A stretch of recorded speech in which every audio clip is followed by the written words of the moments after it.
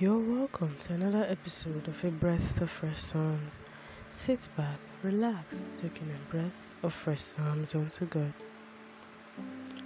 This episode is taken from the book of Revelation chapter 1 verse 3, which says, "Blessed is he that readeth, and they that hear the words of this prophecy, and keep those things which are written therein, for the time is at hand." The Word of God has been given unto us to read and to study, but just reading is not enough. Each verse has a message, a prophecy of sorts that it portrays, whether contextually as pertaining to the chapter or as a verse on its own. Each and every word we receive from reading the Word should be put down and written.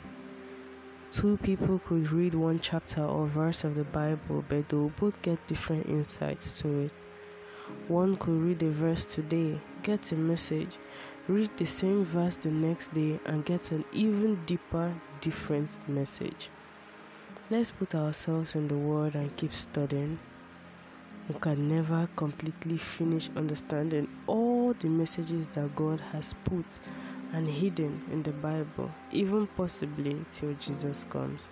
So let's keep discovering. Amen. To all my new and returning listeners, thank you for listening. As you're touched and refreshed, consider sharing to others to make sure they are refreshed too. I'm still your hostess, Grace James. Also remember to always take in a breath of fresh Psalms.